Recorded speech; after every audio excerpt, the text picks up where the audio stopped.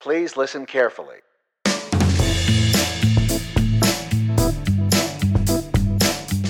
Hi-de-ho there, all you Radio Film School students. If you've been listening to the show for a while, you know that every main episode has some kind of bonus segment after the credits. It's my way of rewarding those of you who stay through the end. On episodes 1 and 2, those were the father figure episodes, the bonus segments were related to the making of the inspirational video Spelling Father. It was a spoken word piece by Marshall Davis Jones, and the video was by the Emmy Award-winning studio Still Motion. The bonus segment for episode 1 had a really funny he said, she said story about the making of the video, where Marshall's recounting of the event was a tad different than Patrick Moreau. Patrick Moreau is one of the co-founders of Still Motion.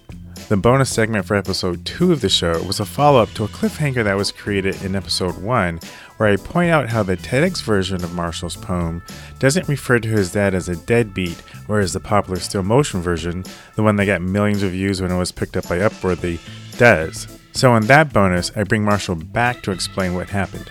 His answer is very profound and just so happens to make a great analogy about the nature of art. On the off chance that some of you didn't stick around for those bonuses, I'm presenting them here for you in this standalone episode as they were presented in the original episodes. Oh, and if you stick around after this bonus, I have something else special for you. So we were just going through some poems, and that was the poem. I was like, oh, I have one more. And they were like, yeah, sure. And then I did it.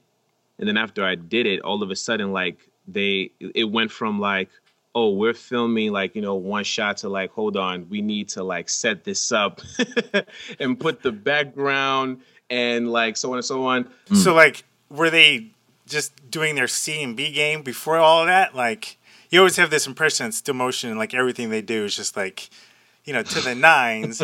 But the way you're describing it, it's like, okay, we're just gonna, like we're gonna do the pinch hitter or the bench hitter, whatever it's called. And then this came out, I was like, oh, we actually have this other stuff. Let me pull out the real guns. Like what were they doing before that? They had the red, so it wasn't like they were filming me with not to take, they were filming with the red. So they had the red camera on, and that, so we already know what. They started with the red. Yeah, they started with the red. Okay. And I already knew from like research that the red was like that camera that like if you can afford this, like you could do like Hollywood-esque movies. Movies are shot with red all the time, sure. Exactly. Yeah. So I was like, oh, cool. We're shooting with the red. Boom, boom, boom, boom. And they wanted to shoot like a lot of my poems. So I performed like 4 pieces. So it was like the end of the night. And it was like, okay, I got one more poem. And they were like, cool. And then I did it. And they were like, wait a moment. Like it basically like gave them an extra boost of energy because we were all kind of getting like tired. It was like a long day. It was like, okay, boom. We went to do the clothes and the changing and the this and the moving around. Okay, what's this poem about? Blah, blah, blah. And then it was like they got that burst of like that, that 23rd hour where you're like, ooh, we're getting tired. And they were like, no, we're up. We're good. Rolling. Let's do this. And again, I think it was just sort of like for that moment to have happened, it was like we were great where we were. And then for them to feel on the other end of that poem that they were, okay, we're going to put the extra last burst of that we have of life before we go to bed tonight. We're going to put that into this because this poem moved us so much. So that's really where, that's how I would definitely frame how that experience came about for sure. Yeah, I can't, still can't wait to ask Patrick about it. But what's cool about the story? You're saying that was the last one. You said you had one more. Like that, like it's like you can't write that stuff, right? Or usually when you hear it, it sounds like if you were to see the making of that, like if someone were to reenact this whole scene, right, and they were to put it up on the big screen, and it's a scene from a movie, and you knew it's based on a true story, like you would think that aspect of the story was made up for Hollywood. Oh, like, he was doing all this crazy stuff. He's like, well, I do have one more, and that's the one that like goes gangbusters, right? Like,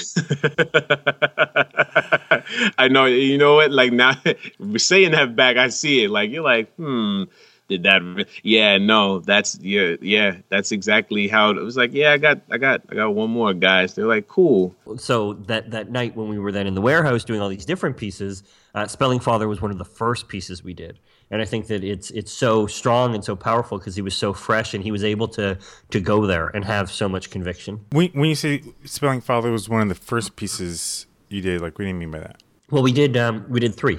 Okay. So it was when we showed up, it was the first thing that we did, versus when by the end of the night when we're doing touchscreen, it's starting to feel a little bit more like he's performing it and less like he's living it, which I mean, it's still mind-blowing, but you can, when you get to know Marshall well, you can definitely feel that difference. Okay.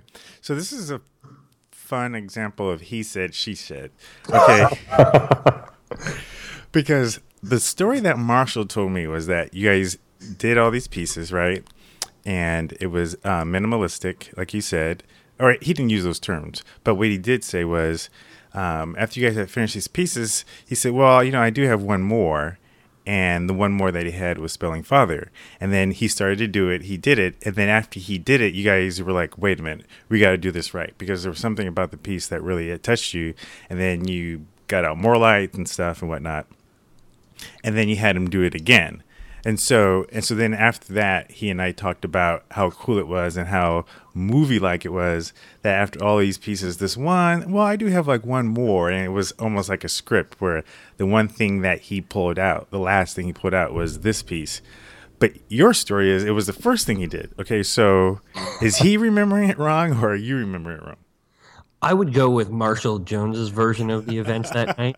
I'm deducing, because I don't remember it clearly. What I do remember clearly is that touchscreen was more of a struggle. And I do know that, when he goes there and he's fully present, he just hits another level of how he's able to convey his art. So that's where I had thought that was why it was at the end, because I know that we didn't feel like he was matching his TEDx performance with the touchscreen. Right. Like, and he was fumbling a bit, and He told us, I haven't done this in a long time. Right. Like, it's just not there. So he wasn't as prepared for that one versus the other one. So that is entirely possible. I do certainly remember the fact that he did it. And then, I remember the crew going, what just happened? and then kind of going, wait a minute, we weren't prepared for that. Like, let's go, let's bring back out some lights. Let's switch around. Let's get another angle. And we really kind of started going, because we had thought it was like a one take and we're wrapped. And then everybody came together and said, no. we got to take our time. And it ended up being the one that we did a whole graphic treatment on, that we spent all the time on, and then, goes on to be an Upworthy best of all time with like 2 million views. Oh, wow. That's Upworthy's best of all time? Well, not the best. It's in their collection of the best of all time. In all seriousness, it was almost 3 years ago that they shot that piece, so I can give Patrick the benefit of the doubt. Plus, besides, it is so much more of a Hollywood ending the way Marshall tells it. So that was in episode 1. If you haven't heard episode 1, go back and check it out. It's profoundly profound. Okay, so here's Marshall now explaining why he changed the story for TEDx. One thing that's really cool that I'm not sure is totally clear in my edit is that Marshall made up the change on the spot. Like, he didn't go into the piece planning to change it. That dude is very talented. Enjoy. Previously on the show, it's got such solid structure where you get this conflict early on and you don't quite understand what he means or what he's saying, and then he takes you on this journey to reveal that his mother is this incredibly supportive figure in his life. And I hope that one day I'll be as great of a father as she was for me. You did not ask me to spell deadbeat, sir. It can be polarizing, which often strong art that says something is. Sure. What I found intriguing about all of this is that if you listen to the TEDx version of the piece, Marshall doesn't use the word deadbeat. I hope that one day I'll be as great of a father as she was for me. You did not ask me to spell disappointment or heartbreak. You did not ask me how to learn to grow to be man enough to walk 1,000 miles of forgiveness, sir. Why did the story change? What happened between the still motion recording 2 years ago and the TEDx recording a year later? Was there a reconciliation of sorts? Did the piece just naturally evolve? Only one man truly knows the answer, and that's Marshall himself. This week, we find out why he changed it and the significance of that change. There was a place where I just kind of developed a lot of compassion for really where my mom and dad were at the time that I was conceived, like where they were in life, and how, if I look at it in retrospect, I don't think that they were right for each other.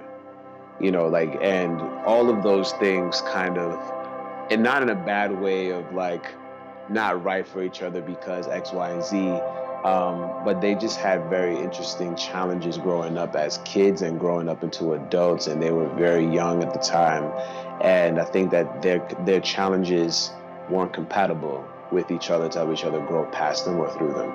And all of those things kind of like, as I was performing and doing this poem and realizing that here was another stage where I'm talking about my relationship to my mother, really my mother and my father. And I decided I didn't want to label him anymore as a deadbeat dad.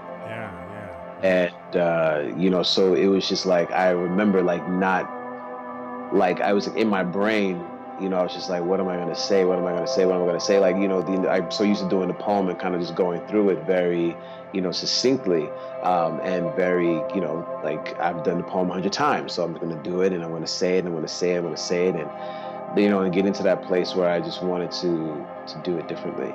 And I look at poems or art in general for males, it's the closest thing that we can get to being, it's the closest aspect to what a woman must feel when she gives birth to a child, which is the culmination of this crashing of DNA that like creatively comes together and then merges into something and then comes out of you.